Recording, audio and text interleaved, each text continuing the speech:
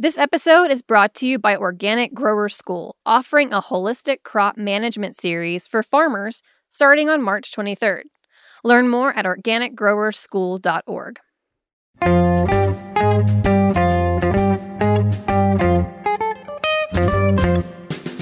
Hello and welcome to Cooking Issues. This is Dave Arnold, your host of Cooking Issues, coming to you live on the Heritage Radio Network every Tuesday from, whenever to whenever. I'm in the Lower East Side of Manhattan, as I usually am. We have John up in Lyme. How you doing, John? Doing well, thank you. Yeah? Yep. Yeah. We have a... Matt, where are you now? Rhode Island. It'll always be Rhode Island. Right. What the hell were you doing in Roberta's then? Just like... I had like a whole slate of errands to do that one day, but yeah. Then when you went to Roberta's, did you have to blow all kinds of cobwebs off of the... Yeah, basically. I had to kick out the squatter and dust away the cobwebs, and yeah. Was the squatter a human or some sort of like evolved roach that lives off of all of the weird like industrial stuff that's just underground in Brooklyn? No, it was a family of Danish COVID minks. It was really gnarly in there. Oh, sweet.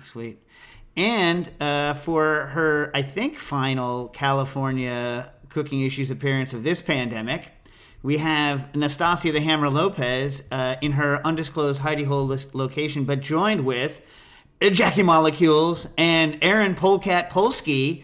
They thought they were going to have a nice, pleasant California outdoor, socially distanced cooking issues and rub it in our East Coast faces with all our snow and our inability to go outside. And instead, they're hanging out with a dude who's ripping a stump out of the ground with a chainsaw. Am I correct? I mean, not currently, but that's been going on for the past few minutes, sort of, yeah. What's up, Dave? Yeah, doing all right. How you doing, Senor Molecules? Pretty good, it's man. His birthday. Oh, happy birthday. Happy Actually, birthday. wasn't it your birthday? Ooh, My it was phone Sunday. told me that it was your birthday yesterday, and I forgot to text you and say happy birthday. Was it yesterday or today? It was actually Sunday, but we can stretch it all the way to Tuesday. I feel fine with that. Wait, so your birthday was Sunday. I love Sunday. I love the Sunday scream. I wish that, did you ever go to those monster truck rallies when you were a kid? I did. I grew up in Long Island, so yeah, monster truck, demolition derbies. So I didn't go to a monster truck rally until I was already like a late teenager, 19 or something like this. And I accidentally went to the pull, not to the one where they drive trucks over other things. And I was like, the hell is this? Oh, yeah. I wanted to see like a truck drive over a bunch of cars. That's why you show up. The pull is not as interesting. No, not at all. I mean, no offense to tractor pull. Although, you ever been to an actual, like, tractor pull, like, where, like, farm tractors are pulling things? No. That's fun.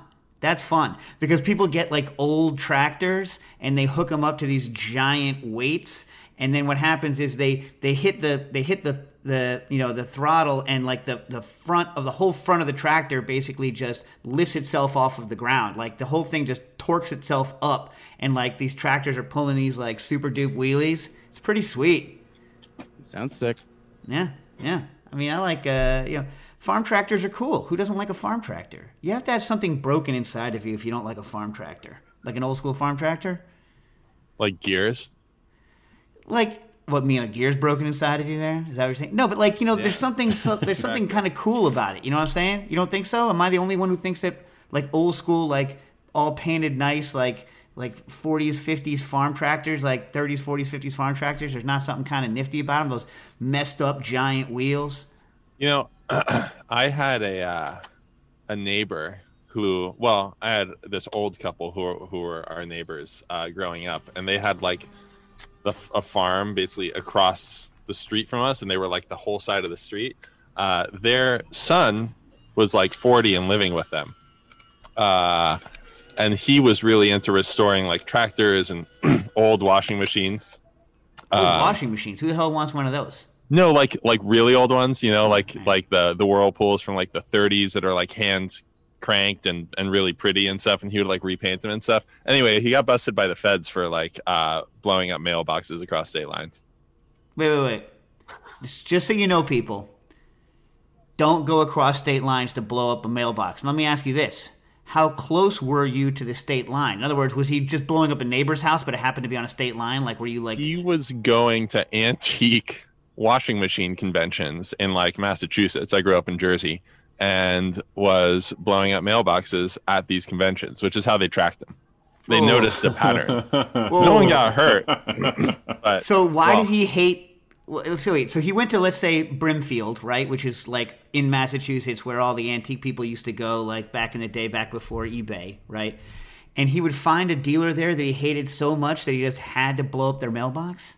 I think it was unrelated to the washing machines other than proximity to the convention.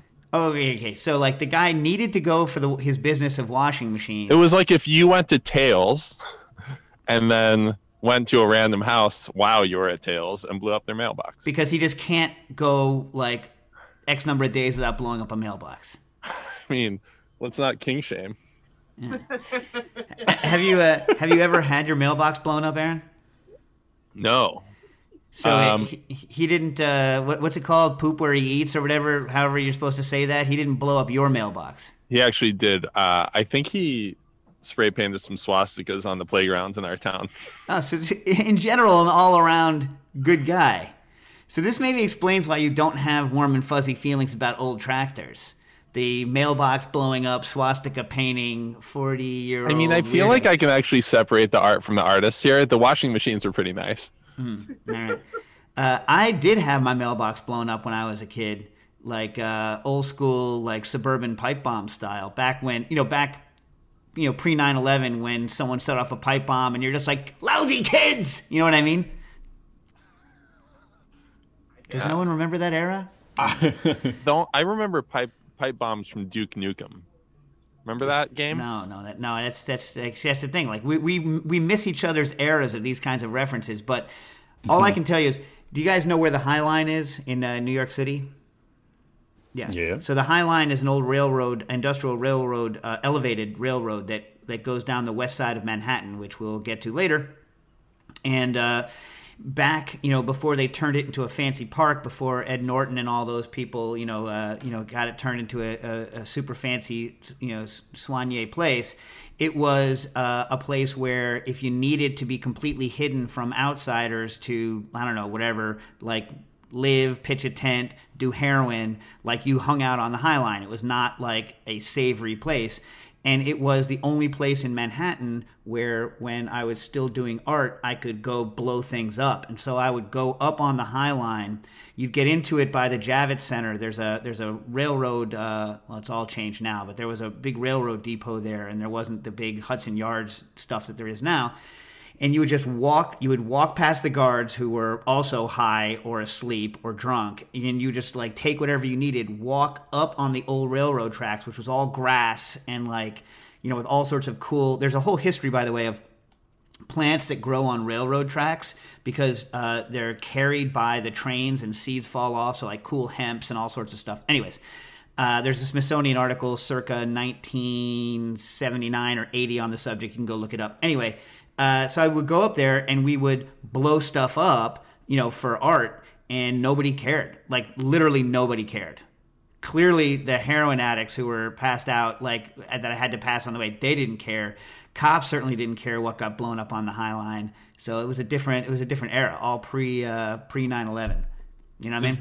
Is this where that photo of you that's in Samba, or that was in Booker, is that where that came from? No, that was before that. That picture was taken in, I think, like 96 or 97, and that was all around the same era. That was on the roof of my studio building, where again there were no rules. The only time I ever got in trouble. So my old studio building it's Columbia University owns it still. It started out life as a seal test dairy, and there's an underground stream. So like Manhattanville, which is right by 125th Street, like is actually a valley. So like, when you're taking the subway through there, it looks like the subway is going up high, and it's actually going straight or slightly downhill, and the ground is dropping away from it. And so there's water pretty close to the surface down there. And so they built this dairy there because there was an underground stream that they could use to cool things. And when Columbia took it over, it became where they did a lot of their nuclear reactor research, not for the radioactive stuff, but for like steam piping and testing. So they had a lot of cool stuff there. And the art department took over the top, floor, top 2 floors when I was there as an art student, and they didn't give a rat's ass what we did up there as long as it didn't spread. So occasionally, like one time, we threw a pig roast. So we cut a bunch of 55-gallon drums in half, 2 of them, burnt them out, welded like legs on them, stole a bunch of motors from the engineering department, from the nuclear engineering department, and like built rotisserie spits. And I stole a bunch of expanded metal, burnt all the galvanizing off of that, and we were roasting these pigs with these expensive Bodine gear motors as improvised spits, and we were roasting them all day. A friend of mine who now actually works for Thanksgiving Farm, where Cesare is, Mark McNamara, he's he was one of those people who believes in putting the meat way, way far away from the flame, and he was like saying, and all this stuff. I was like, listen, Mark, put the freaking pig in Jersey. We just need this thing to freaking cook. It needs to cook. Anyway, so we cooked these pigs, and then I'd had maybe one too many, and I got sick of going all the way downstairs to let people into this rooftop party, and so I just threw my ID on a string over the edge to let people go in, but then someone threw it over the edge and didn't pull it back up. So that's the only time I got in trouble for stuff that I did on top of the roof at the studio building, was when I left my ID hanging right by the door on a string. And so on that same roof is where I lit myself on fire for the St. George and the Dragon piece. We did a bunch of stuff up there. Anyway. So you didn't cross state lines? Did not cross state lines. And I didn't damage any mailboxes or anything. I don't like damaging other people's stuff. It's not. I don't think it's pleasurable to damage somebody else's stuff, because then they just have to go fix it. Why is that fun? Why is it fun to do something that causes someone else to have to do unnecessary work? Yeah, fair. Blow your own stuff up. Blow your own stuff up. Anyway. All right. So. Strange Birdie wrote in last week and asked us whether this trick about throwing bananas into how'd they do it, John? What was their thing? Throwing bananas into a 300-degree oven, right, and taking them for like 40 to 50 minutes. It did not work. Yeah. So what you said happened is pretty much what I thought would happen. Why don't you say what happened? I mean, it just they got soft and looked cooked, because they got all brown and dark on the outside, but they were still they were a little mushy texture-wise, but they were still super starchy, and none of the starch had been converted to sugars. So that's a loss. Not good. Yes, that's a loss. All right. And we have an update for the oyster crab person, which we'll get to later. But then here's another one. Someone sent this in, and Nastasia, have you tested this TikTok video yet, or you're not going to do it? It's either way, it's fine. It's okay. Yeah, I can test it. All right. So you've seen the TikTok video? No. All right. So I'll explain the TikTok video. Someone said, Dave and Co., this video has been floating around TikTok. And so what it is it's a picture, I think, of a British person. So already, and they have a clove of garlic. What? Whoa. What do you mean? He hates British people. I don't hate British people. I love British people. Just I can go on. So you take the garlic clove without its skin, and you rub your fingers on the outside of the garlic clove. Then you reach your hand in, and you can pick the egg yolk up out of the egg. So you crack the egg into a bowl. You can reach in, pick up the egg yolk, and the egg yolk's not going to pop. That's the theory from the TikTok video. Now John has tested it. I'm gonna do. I'm rubbing my hand on the garlic clove. Have you already cracked the egg yolk? No. Right. I would crack the egg into a bowl first. Okay. If you want to follow exactly what the TikTok fellow does, right? Now you're gonna want to rub your hand on the naked garlic clove. Okay, someone crack the egg. All right. Okay. I'll have you know, John was able to do this by himself in very short order. So. Well, we're a team. Okay, I'm rubbing my hands all over this garlic. 3 heads not better than 1 in this. I can confirm. All right. Oh, I like this. I like Aaron confirming that he's following the instructions. I appreciate this. No, Jack's following the instructions. I'm confirming that he is. All right. Correct. I think my hand is properly garlicked. All right, now you're supposed to use your index and your pointer, and then your thumb. reach in and just pick that egg yolk up. And then put it in the cup.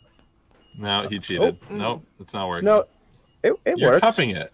No, you're supposed to. You're not supposed to lift cup it. You're supposed to pick You're it up supposed like to a lift it like you're a mama like- cat. yeah, like your mom, Oh. exactly like a mama cat. No, Thank you, Aaron. you just killed It your did kitten. not work.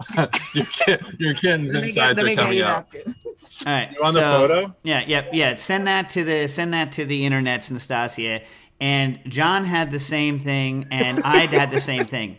Now, so first of all, guys, let's say this worked. Wait, I'm sorry. Did this not work for either of you either? That's No. correct. Okay, good. I felt really dumb for a second there. So let's say so people who don't know what we're talking about in this TikTok video, like it's supposed to be some sort of it's 2.5 million likes or something like this. This is 2.5 million people who don't have eggs to test out on their own, right? Now I feel a little bit bad that I wasted 3 eggs, but listen. As a way to separate egg yolks, it's very easy to separate egg yolks by hand if you crack them and then just scoop underneath and then let the egg sift out, right? Now, the problem with this also is that if you rub your hands with garlic, my fingers still smell like garlic, and if you rub your hand with garlic and then try to separate an egg, you best hope that whatever recipe you're separating eggs for tastes good with garlic in it. Right? Because the garlic is definitely going to transfer to the egg. Like, there's very few flavors that transfer quite as readily to things like eggs or apples than garlic and onion does. Okay, so there's first of all, there's that. Second of all, just does not work. So I think, and John said that the internet says you can wipe your hand on bread and also have that work. All right. Brown bread. Oh, brown bread. So I say brown That bread. makes sense. Do you know that you can also, I've heard it works if you wipe your hand on unicorn horn. Like if you just wipe your finger on unicorn horn repeatedly, you can separate eggs that way without even cracking the shell if you get the really good unicorn. So this does not work. Now, it's possible that you're modifying that the garlic does make your hands sticky, so it's modifying whatever's there. And also like brown bread or any sort of bread might wipe off some sort of oils and make it easier for you to pick it up maybe.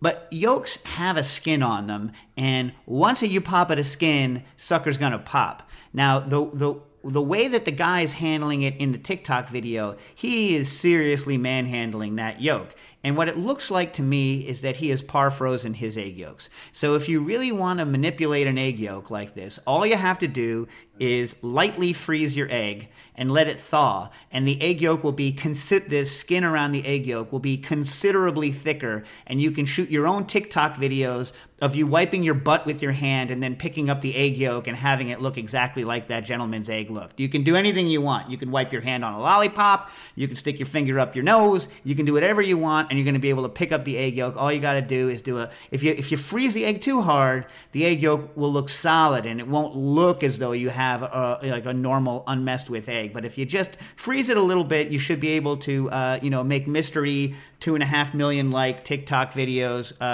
wiping your hands on whatever you want. And it's worth noting that we don't see him crack the egg. Yeah, but I'm saying, like, you can freeze it, thaw it, and it will stay. Even once it's thawed, the yolk will stay hard like that. Not hard, but like soft, so that you could pick it up. So it really is a good magic. Like it's the equivalent of like this is actually not a good magic trick. Have any of you guys ever done the thread banana, the banana thread? No. No. You've never done the banana thread, No. John? No. Is this a magic trick show now? Okay, so this is a good food-based magic trick. The problem is that it only works on people who are not very observant. So you get thread, needle and thread, and you take a banana. And a banana, if you look at a banana, it's not round, it's faceted, okay? So you go in on the edge of the banana. You put the thread through it, all the way through it, so that it's basically going in between one of the facets of the peel and the banana itself.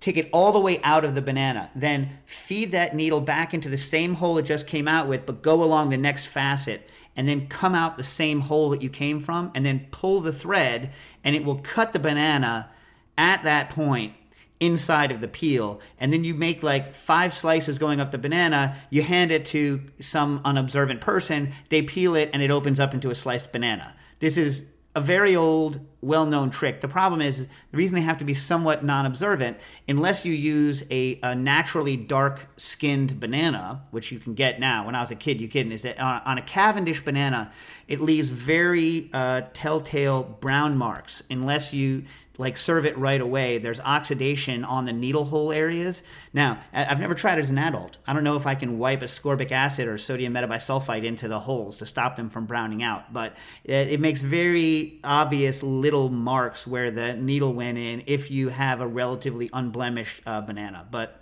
I can't believe none of you guys have ever seen the sliced and peel banana trick. Dave, all I'm getting from this is that you should have a TikTok account and you might really slay on that platform. Yeah. Yeah, there you go. There. You sound thrilled. Yeah. We can't keep up with Instagram. So. Yeah. Although people enjoyed the bread omelet smash burger I put on the Instagram. Yeah. Oh, yeah. I watched that several times. I showed that to people I knew. I was excited about that. Yeah. I've had some was super people, good. very gratifying. Some people have made it. Some people have made it and they enjoyed it. That's true. The song was incredible because I first watched it with no volume. So I was already impressed not knowing that there was a song. And then I went to show it to Kate and turned the volume up and I was like, what the hell? Bread omelet. Yeah, you gotta yeah. So the way that you do that, the way that you can in 30 seconds make a bonehead simple song using only Adobe Premiere, because I didn't have any editing software, is you just watch the video and you sing along the lower part, and then you round robin that one so that it sounds like there's 8 of you singing at once, but you only have to sing it once. You know what I'm saying? Mm-hmm. So you put in, and then you shift it by a measure, and then shift it by a measure, and shift it by a measure, so it sounds like there's 4 of you. You know what I mean? And then you just sing bread omelet once, and then just take it down 2 semitones each time you want to do it. And then, at the, whenever at the very appropriate times, cheese, and that's it. You're good. You're done. It's, man. And now, so we've had magician issues today. We've had an episode of Song Exploder. We're going all over the place. Yeah, dude. So, I know that you engineers and musicians would not appreciate this kind of boneheaded technique of just slam damming a song together. But, for those of us that punk, man. Yeah, those of us that don't have the skills or the time, it's the way to go. The only problem with it is when you're editing real songs, how much time shifting? It's hard because I can only shift by a frame forward or back. How, what are they in songs? Can you just infinitely shift when you're using real editing software? Well, yeah, you have to. Yeah. Nudge it a millisecond if you need to. Yeah. A frame is not a good unit of sound nudge. Not a good sound unit. Yeah, no, frame is not a natural sound unit. So anyway, so the bread omelet is this. So the bread omelet was something that John brought to my attention, a viral video of a year and change ago, which is based on an Indian street food, where what you do is you have to get an enclosed pan. I tried it originally on my crepe maker, and the egg just flew off the edge of the crepe maker all over my counter, which sucked. Because I thought the egg would be almost it would set up fast enough that I could almost even just use my raplet to make a round thing, but it just blew off my anyway, it sucked. So anyway, the bread omelet itself is you get a pan. It has to be non-stick-ish, so cast iron, blue steel, whatever. And you put the egg in, and then after the egg, right after you put it in, you put bread, flip, another piece of bread, flip, so that it's like an open-faced sandwich, right? Then you got to let it set. Here, that's the trick. You got to let it set up. If you flip it when it's too wet, not only will it break, but then the flaps, which you're supposed to fold over. So then after you flip it, you go fold, and then you fold the bread together into a bread omelet sandwich, right? If it's not set enough before you flip it, the flaps will glue themselves down, and you won't be able to flip them well because they'll stick to the edges of the bread. Just a little tip. So that what I did was I made a smash burger. And then when you flip the smash burger so it's close to you, pour the omelet over the top of the burger, and then proceed as before. So it's like a burgerloid in the way that a patty melt's a burgerloid, but a bread omelet smash burger burgerloid with a slice of American cheese in, of course. I've done it with bacon. It's good with bacon. Somebody, I think, did it with onions. Somebody threw green onions into the omelet mix, and it seemed to work. Anyways. Jeffrey Given in the chat would like you to know for your future recordings that you can do that in Premiere. You just have to turn on show audio time units, and then you can scrub much more finely. Oh, wow. That's a good tip. Thank you. But I feel like we must be the only two people left on planet Earth who use Adobe Premiere to actually do any sort of video work, right? I don't know. We'll see. We'll see. I don't know how many people are. I don't know how many people are composing songs there. Yeah, that's true. Although I've always used it. So, like, have you ever seen that video? The sound is really bad in it because I need to get I have a Betacam SP version of it, but the one that I have is off of VHS. But I did a video called What I'm Thinking About, which is me as an elf jumping into a wood chipper over and over and over and over and over again. Oh, yeah. And the music in that was also, I had someone who made the musical parts, and then it was all glued together in Premiere. And the sound of the wood chipper was a 4.5-inch angle grinder that was slowed down considerably to make it sound more wood chippery, more chippery. Yeah. I wish I could learn a different way to edit sound than just Premiere. It just takes time. You know what I mean? Like, it just takes time. Anyway. All right. So we took care of the bananas problems. Oh, I know, Aaron. Aaron, since this is the last show coming from California, I thought I would have you on the radio program to talk to you about your cocktail company called Livewire. I am so glad you asked. You have a pretty impressive lineup of bartenders making canned and bottled cocktails under your label. For listeners that don't know about it, can you tell us about the mission of your brand? I would love to. Yeah, basically, in our industry, there's a very real wage ceiling for a bartender who's kind of like at the top of their game, right? Where you go and you manage a bar and you get paid some hourly and you work for tips, and there's really like no way to scale what you do in the same way that a musician or an actor or a writer can scale what they do by like putting something out as a packaged good to the public. So basically, Livewire is a canned cocktail company, and we pay royalties out to our bartenders who make drinks with us, so they can scale what they do and earn a living income off of it.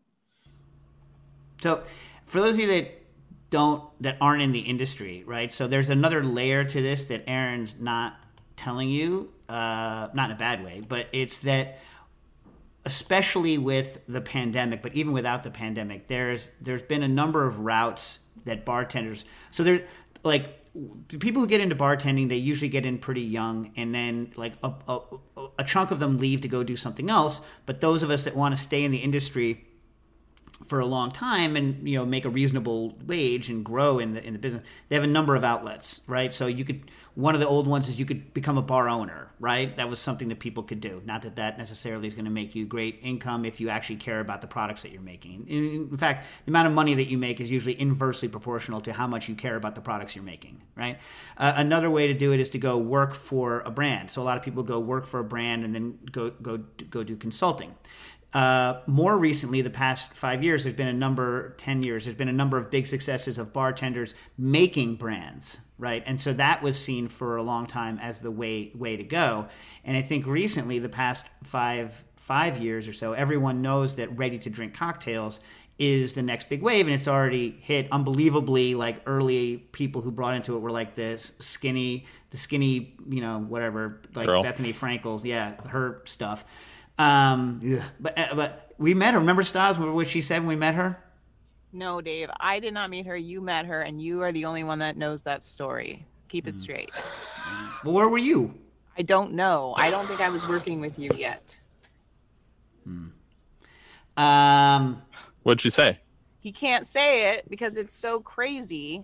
It's so crazy. It is crazy. So can you, Matt? You can bleep this, right? What am I? I'm going to bleep the entire story that you're about to tell? No, you're just going to bleep the part. So. Oh yeah. Go. I love bleeping. So we were doing the Skull Project, which is where we get various famous people to do a skull, which is you look at someone in the eye, you toast them with a drink, and then you look at them again. It's all about the look. It's like a Swedish thing. And so when, I was interested in it a long time when Nils Noren came on to the French Culinary Institute as part of the Cooking Issues blog, we were doing this Skål project.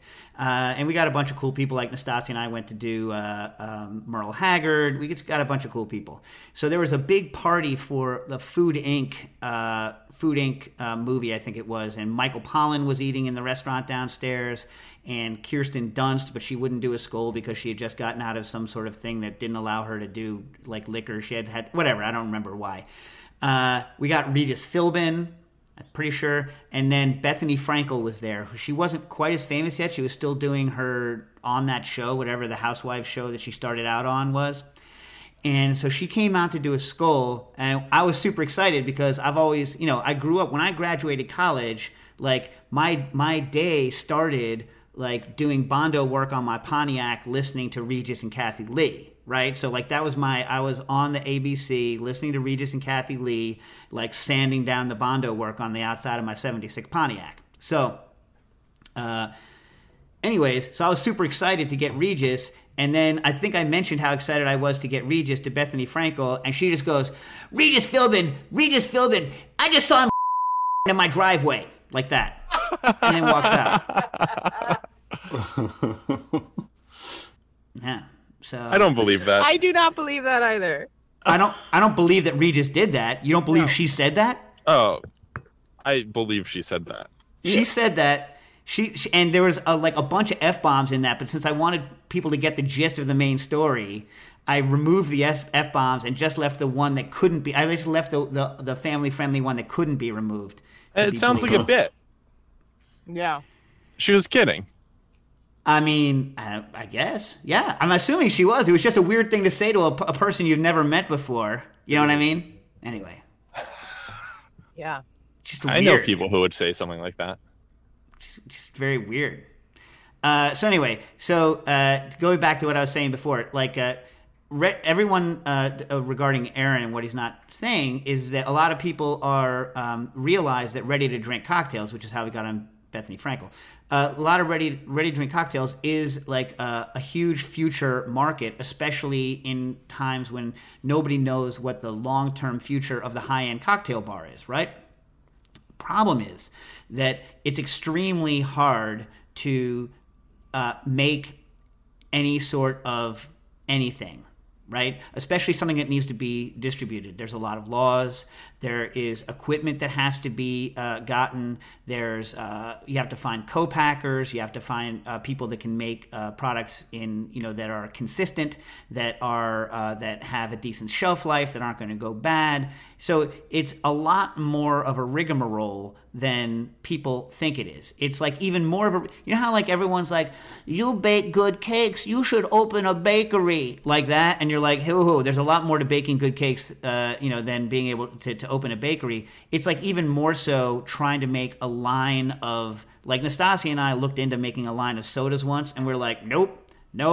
Remember that, Nastasia? Yeah, that was terrible. Yeah, just too much work for very little return, especially at the beginning. Now returns are better on ready-to-drink cocktails. So what Aaron is trying to do here, and correct me if I'm wrong, is make it so that, yeah, you're not going to get all of the benefits that you would get as a bartender if you started a $1 billion brand on your own, for sure. But it's like allowing you to make some money off of this without the huge investment in time, money, and risk that you would have to make to try to start from scratch on a ready-to-drink cocktail. Is that accurate? That's right. And I think that more so than that, like it's very possible to make more money by orders of magnitude by working, with me or in this capacity just via the virtues of scaling than you would even owning a bar, right? Our margins currently are pretty thin just because we're small, but as we scale and our costs come down and we open more markets, there's definitely a greater upside than pretty much any bar related career in terms of profit, but for the bartender. But I think also more importantly, this is one of the only fields where as soon as you get good at what you do, which is bartending, right? As soon as somebody like gets a bunch of press and gets awards and whatever, they move on to a step in their career which removes them from the very thing that they're good at, right? They go work for a brand, they open a bar and are basically just like running the bar and not actually bartending. So, or they, you know, they go and become like an F&B director at a hotel, which again removes you from bartending. So this is meant to allow you to remain in bartending, reach more people, and also make a stable income. And all right, so where do they buy this stuff? Yeah, so you can go to livewiredrinks.com. We ship all over the country. We're also in stores in New York, New Jersey, and California, and as of last week, Texas. We have a store locator on our website, and you can find all of those stores. But just a few in New York, you can get it at Smith & Vine. You can get it at Bowery & Vine. Going with that theme, you can get it at Vines on Pine. A lot of Vine stores in New York and in California. We're at K&L, we're at Barkeeper, Liquor Fountain. What else? Cask. What's your ABV on these suckers? They're 7.5 for the canned, and then in the future we're going to have bottled stirred cocktails, which are going to be closer to 30 and 40. Get people all crunked up? Yeah, totally. They're going to be 12-ounce bottles. We're actually pretty close to releasing our first, but you get somewhere between 4 and 6 servings per drink, and it's meant to live at home, right? It lives in your liquor cabinet. You pour it over ice, and you reseal the bottle. That frankly sounds a little bit dangerous. I go down to a bodega and be like, woo-wee! Like that's going to be like the new Edward Forty's hands is like, you know, live wire 12 hands. People are going to be like going like, you know, people are going to be going freaking Four Loko on this stuff, dude. I wouldn't mind, but also, you know, it's funny. I have a lot of crotchety liquor store owners telling me that they don't want premix. They don't want to carry us because they don't carry anything like Buzzballs because they don't want people getting drunk in their parking lot. So you and they think alike. I'm just thinking like when you were, did any of you go through I lived in a place and had no money, so like I had to have a bunch of people over, so I went and got the cheapest thing in the bodega case that had the maximum amount of alcohol in it. Have any of you gone through this? Yes. I would get the 2 packs of Evan Williams from Warehouse. Yeah, for sure. They'd sell 2 bottles in a clear plastic bag, and it was like $18 for 2 750s. Wow. Yeah, dude, do you know that there's like Buffalo Trace now makes a bourbon that is, I think it's called like 83 Poison or something like this. It has some sort of name, but it is $12 a liter at Astra. What the hell? Have any of you guys tasted this thing? Oof, no. No. Is it straight bourbon? I think so, but isn't that, it's crazy. But I mean, at the time of like being at that point of my life, it was definitely probably mixing with, you know, Coke or something, you know, like some disgusting. I mean, I still drink Evan Williams. When I was a kid, yeah, but this makes Evan Williams look like a top shelf. Right. You know what I mean? But like when I was a kid, the cheapest bourbon that you could get at the local, you know, store where I was Old Crow. Was really cheap when I was a kid, and Jim Beam was really cheap when I was a kid. They've upped their prices. Old Crow isn't like a rock bottom brand anymore, right? I think that. I mean, that's a Beam brand, if I remember correctly, and they've sort of re-upped all of their packaging. Even Overholt is a little bit nicer now. I just hate that guy. Anything that has that man's face on it, I will not drink. Wait, why? I just hate him. For who he was or what he looks like? I don't like looking at him. I know nothing about Old Overholt. I just don't want to see his face. I don't particularly like the rye, frankly. Like almost any other rye, I would prefer. Like there's never in my life, even the 100 proof one, I would never be like, you know what I would rather have instead of Rittenhouse? Overholt. Those words have never come out of my mouth. I like it. All right. Yeah, me too. And the man's face, like maybe if they like blanked his face out or put somebody else's face or something on his bottle. Old Dave. Did this guy like assault you in a dream?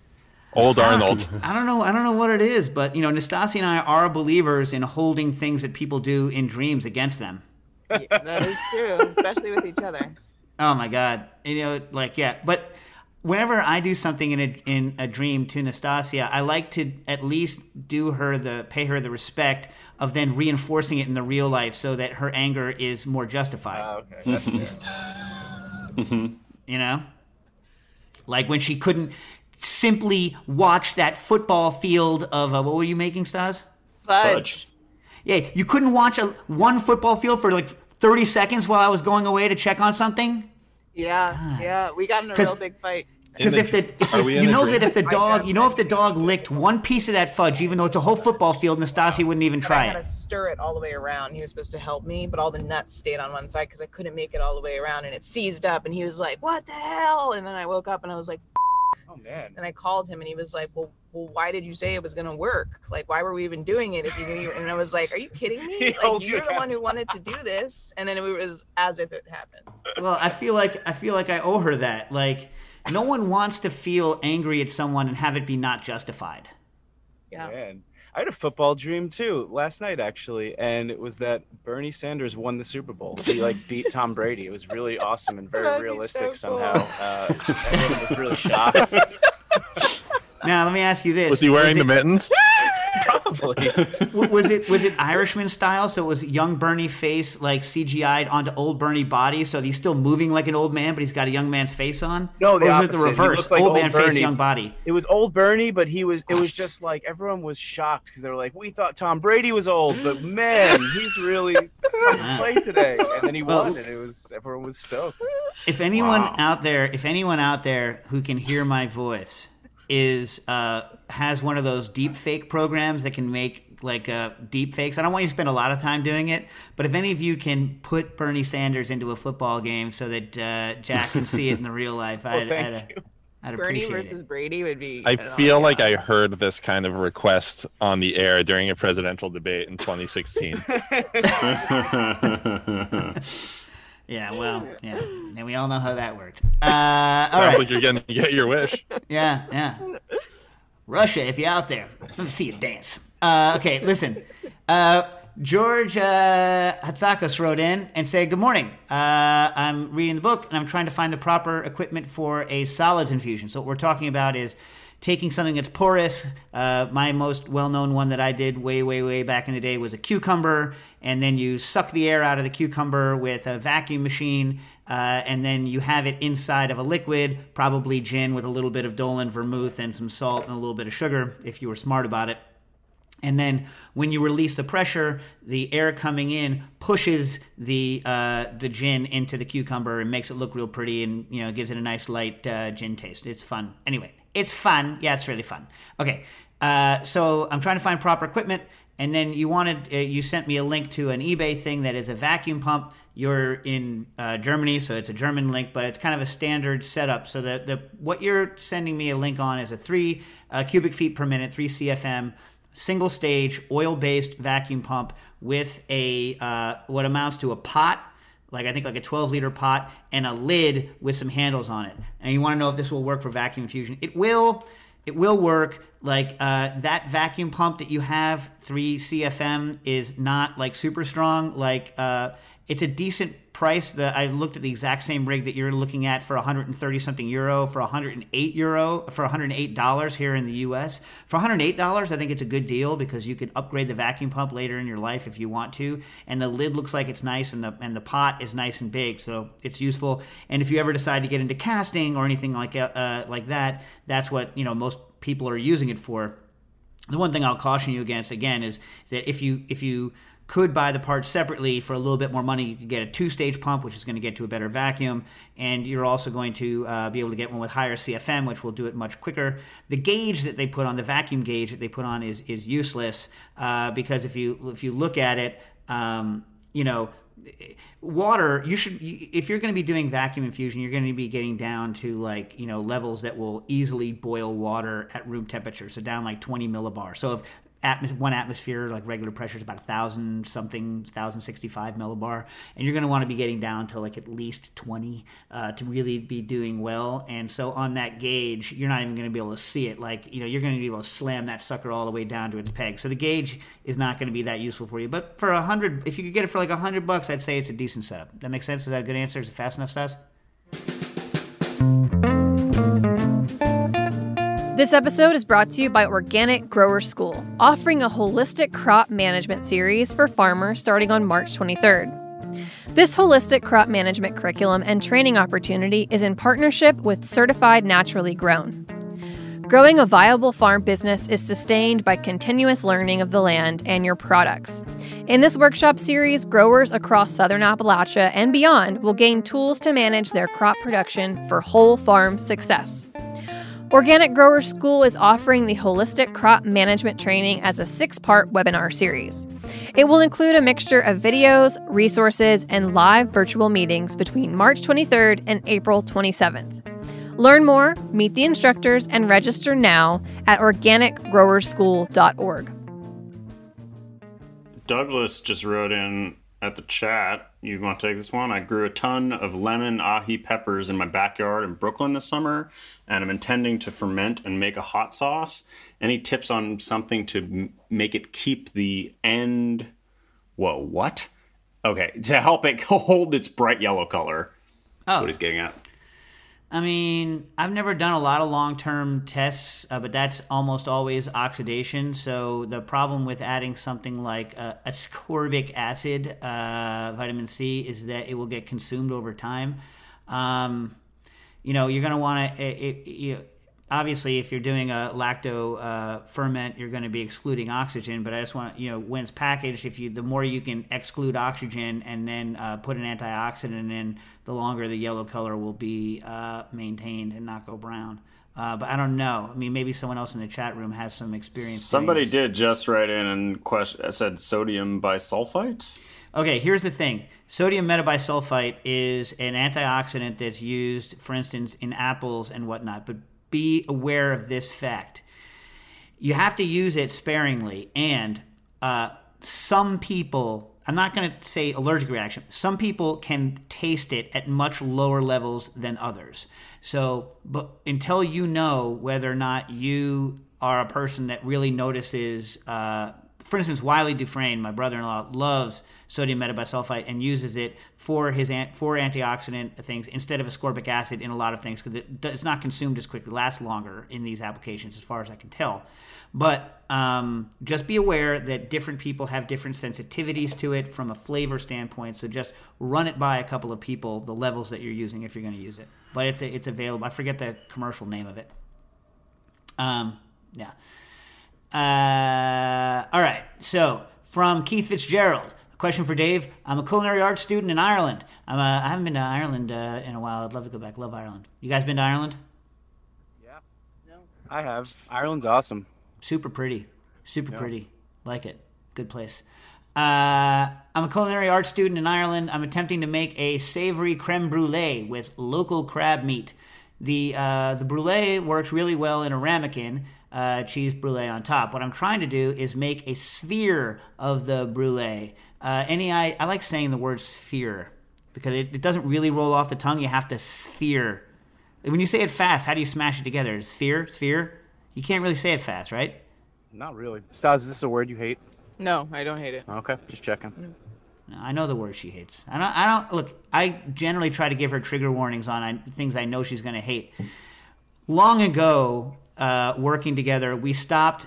I think, although occasionally she'll still do it to me, sending images that are horrifying without warning. Yes. Yes.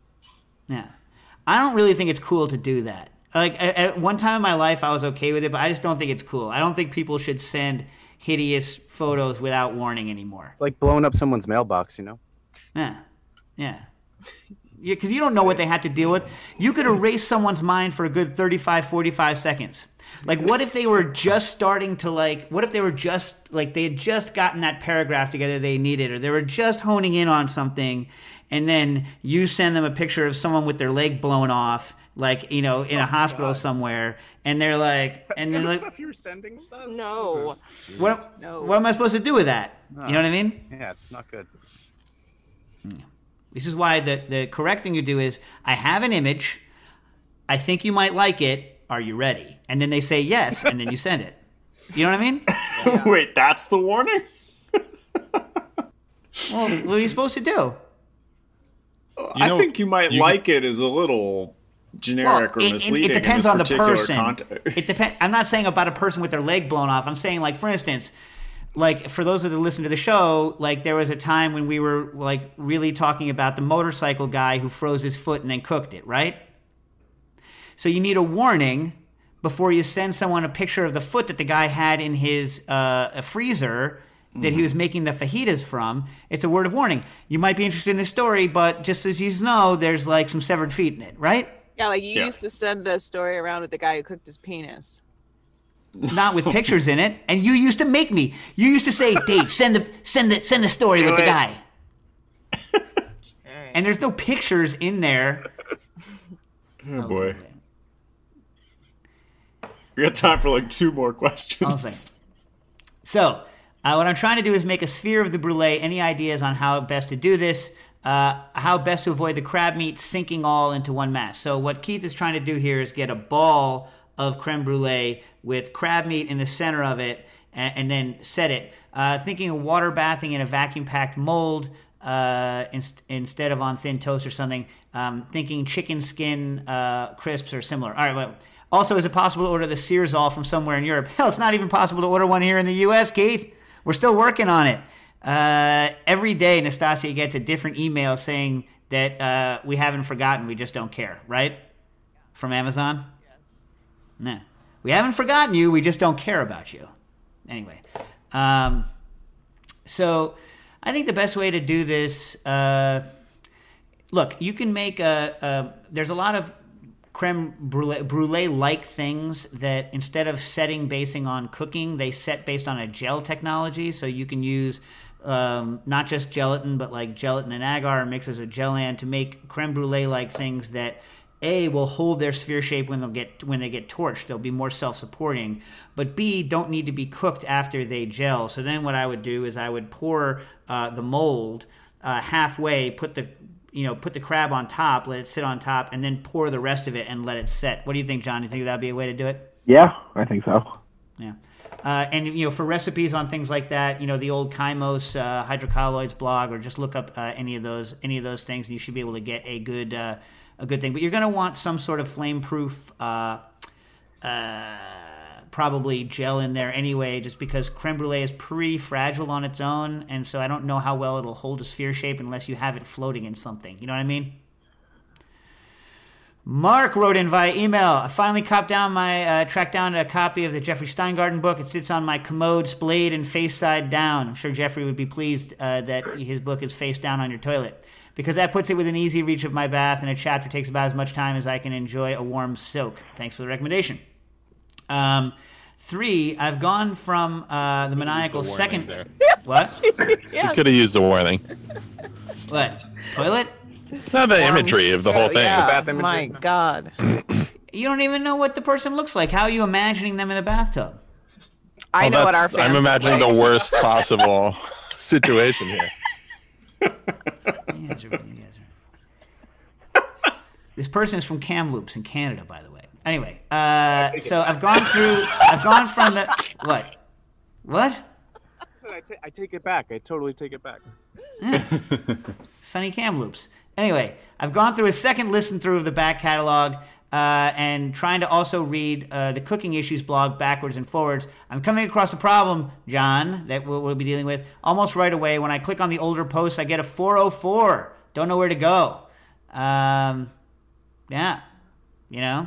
So what are we going to do about that, John? That website probably needs a major overhaul.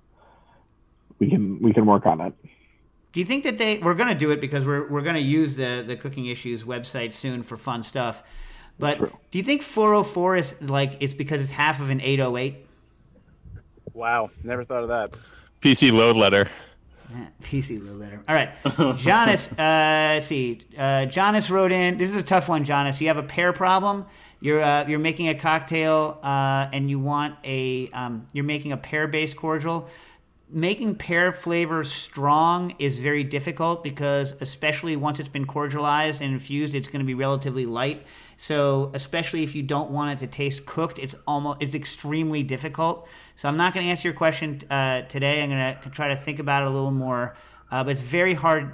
without a centrifuge anyway, especially, and without just doing a lot of reduction to try to concentrate the pear flavor, but then it's a cooked flavor. It's very hard to get pear flavor into drinks like that. What about Aaron? You had any good success making a very highly flavored with pears, not with a flavor system of doing that? I use pear eau de vie, like a 1/4 ounce. That'll do what you need. All right. We have Scott Sullivan he was talking about wrote in about corny kegs and carbonation. I still stand where I stand on carbonation and corny kegs, but he's just saying he carbonates at 50 psi, rolls back and forth, lets it sit for 3 to 7 days, and then so to settle and fully get all of the other gases out of solution, and then uses a counter pressure filler to do it, and he gets decent carbonation, 3.5 grams of added CO2 per 750, which I'd have to do the calculation, but it's not 4 volumes, which is what I like, which is like a lot. So it's like, I think, what? 4 volumes?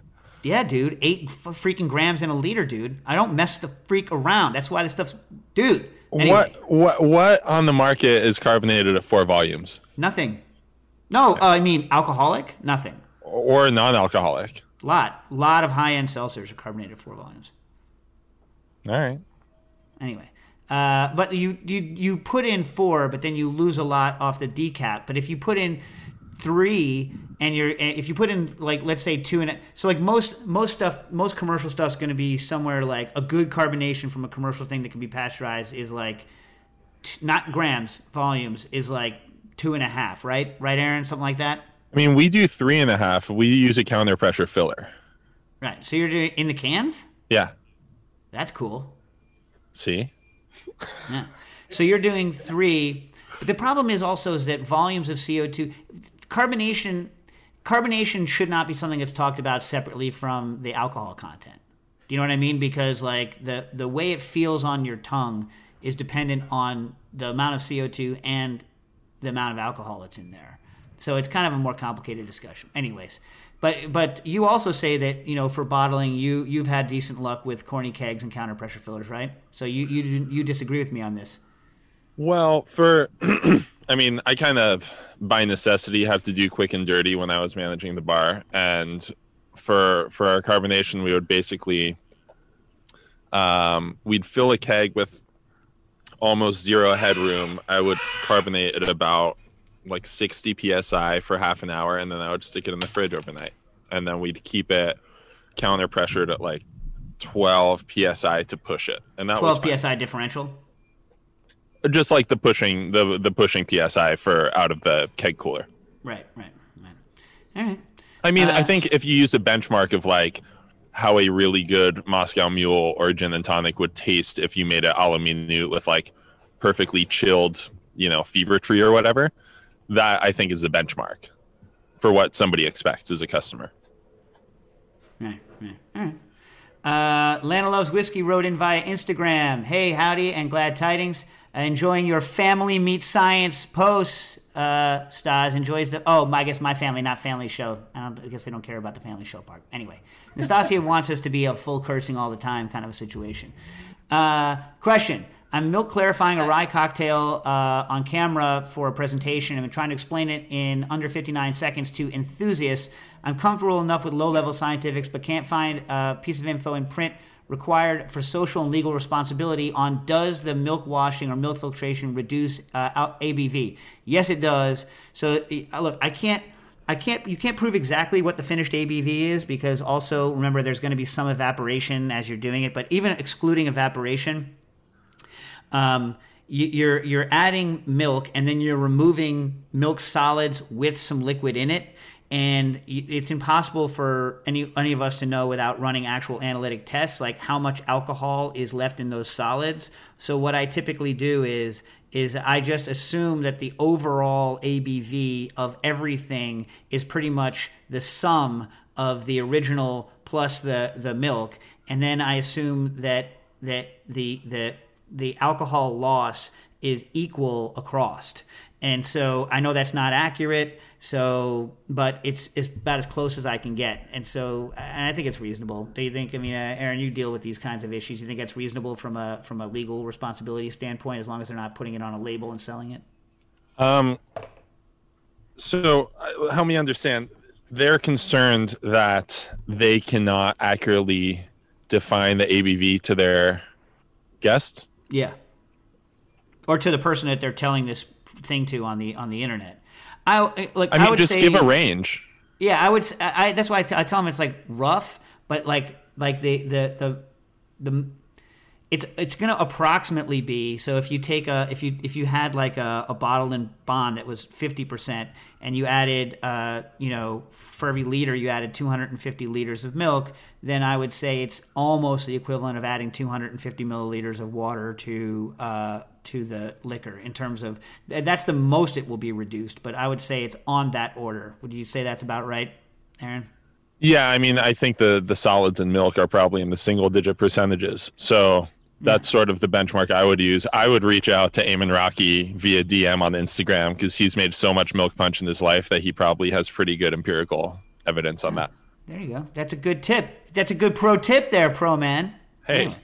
Ken Ingber, longtime listener. So I was talking about Mir Oil, the oil fixing product that I wish they made a home version of. And he said that he thinks Kenji has solved this problem with gelatin. Ken, not exactly the same thing. So what Kenji did with gelatin was he made a gelatin, poured it into his used oil, and then it solidified at the bottom, allowed you to pour all the oil off the top, and all the water-based impurities are hidden in the oil. But that's not adding. So the Mir Oil does a couple of things. One, it's a flock aid, so it helps stuff flock. But two, it does like a bentonite style stripping, which the gelatin will do some of, but it doesn't stay in solution as long. But it does a stripping of all of the polar stuff out of the oil. And additionally, they add actual oil-based antioxidants to it. So I'm trying to figure out like a good mix of all of that stuff that can just be stirred in that's cheap. But it was an interesting post. I'd forgotten about that. So interesting. We gotta go present. All right. So we're not going to answer all of these, but so Spencer Roberts wrote in about crabs, the oyster crabs that we dealt with, not the other kind of crabs, right? But it's long, and also included a poem, which we're going to maybe put into the newsletter, right? And so then should we just? And then I think Nick Devlin or Devin Patel rather put in a poem. Are we just going to put that in the newsletter, guys? What are we doing? Sure. You guys even here? What am I doing? What'd you say? Yeah, poems and newsletter. Let's save the questions for next week. All right. I'll say this. Brandon Johnson wrote in via email. We'll end with this one. Hey, Cooking Issues. I was wondering if you have any suggestions for me. My kids love homemade waffles with maple syrup, but as soon as the syrup soaks into the waffle, they beg for more syrup. If there was a way to keep the syrup floating on top longer without penetrating the surface, they would consume less sugary syrup. Any suggestions of a technique or water repellent type food coating that could achieve the desired effect? Brandon Johnson. Like crack an egg on top. That's a water repellent coating that then the maple syrup will flow over the sides of. I love eggs on waffles. You guys like eggs on waffles? Rub your hands in garlic first. Yeah. Well, remember my tip. Like if you're going to do your own TikTok, don't do the garlic. Choose something different like, I don't know, whatever, your hair. No, but now, Anastasia, you were there for this one. Do you remember we had to do a goofy trick with waffles for somebody? And this is a huge pain in the ass, Brandon. So you're only ever going to want to do this once in your life. But it is possible to do reverse spherification on maple syrup. So you're adding calcium to maple syrup and then dropping it into a light, and I forget how we did it so it wasn't disgusting, but like a light alginate bath and creating maple syrup balls. You then age them a little bit, like in like syrup so they don't leach out, right? Then you drain them, you put those into the waffle and they will survive the waffle coating and it will be a self-syruping waffle. They were pretty sick, right, Styles? Remember those? Yeah. They were a lot better than those weaselly little crystal weasels that McDonald's tried to do with their syrup waffles, because these were actual liquid syrup. When you bit into it, they went liquid. I have to say, as much as I hate those little balls, those spheres, it was an on-point technique. And if I had a machine, if I could just go to the store and buy maple syrup balls to throw into my pancakes when I make pancakes, I would actually use them because they do taste good. You should do it. That's just not what I mean. I don't want to spend. I mean, if you want to spend your life doing that, I'll support it. There's got to be a machine that does that, though, right? I once built a machine for Wiley to do co-extruded, like ball things, and because that's what he really wanted to do. And then Ferran got some like $300,000 machine. This was back in like 04 or 05. Got some like, some sort of industrial one that did it, and Wiley called me. He's like, nah, crap on it. And then I stopped worrying about making machines to make little balls. Know what I mean? Yeah. All right, so we're gonna put the oyster poem on the thing. We're gonna put. I'm gonna answer the rest of the questions later. And for those of you that are in the business, you might not go. Do you guys go to McSweeney's ever? I mean, I've been. Occasionally. Right. You all need to read this. You all need to go read this. A short imagined monologue by Simon Enriques. Okay, it's called. This is the reading. This is my reading assignment for the week. It's called "I am the designer of this restaurant's outdoor seating space, and this is my artist statement." And I think it's a satire, but I think it's a perfect send-up of incredibly pretentious artist statements, which I've had to write, incredibly pretentious like architectural talk, which I've had to read a lot, because of kind of who I hang out with, what I do, and like how crazy it is that we pretend that these things that we have now are actual outdoor dining. It's very short. It's like it's a page long, and I enjoy the send-up. So that's my what I would read this week. Right? Cool. Yeah. All right. Well, hey guys, thanks for coming on. And Stas, it'll even if we're distance, it'll be good to have you back on our coast. Well, we never saw each other at all during the summer, so yeah, it'll be good to be It's not true. We would drive by, you would yell at me and spit at the car. Remember? No. I'll come by, Nastasia. Just socially Oh, distance. John's so much nicer than Dave. Aw. All right. All right. Happy birthday, Jack. Oh, thanks. Happy birthday, Jack. Happy All right, birthday, cool. Jack. Cooking Issues is powered by Simplecast. Thanks for listening to Heritage Radio Network, food radio supported by you. For our freshest content, subscribe to our newsletter. Enter your email at the bottom of our website, heritageradionetwork.org. Connect with us on Instagram and Twitter at heritage_radio. You can also find us at facebook.com/Heritage Radio Network. Heritage Radio Network is a nonprofit organization driving conversations to make the world a better, fairer, more delicious place. And we couldn't do it without support from listeners like you. Want to be a part of the food world's most innovative community? Subscribe to the shows you like, tell your friends, and please join the HRN family by becoming a member. Just click on the beating heart at the top right of our homepage. Thanks for listening.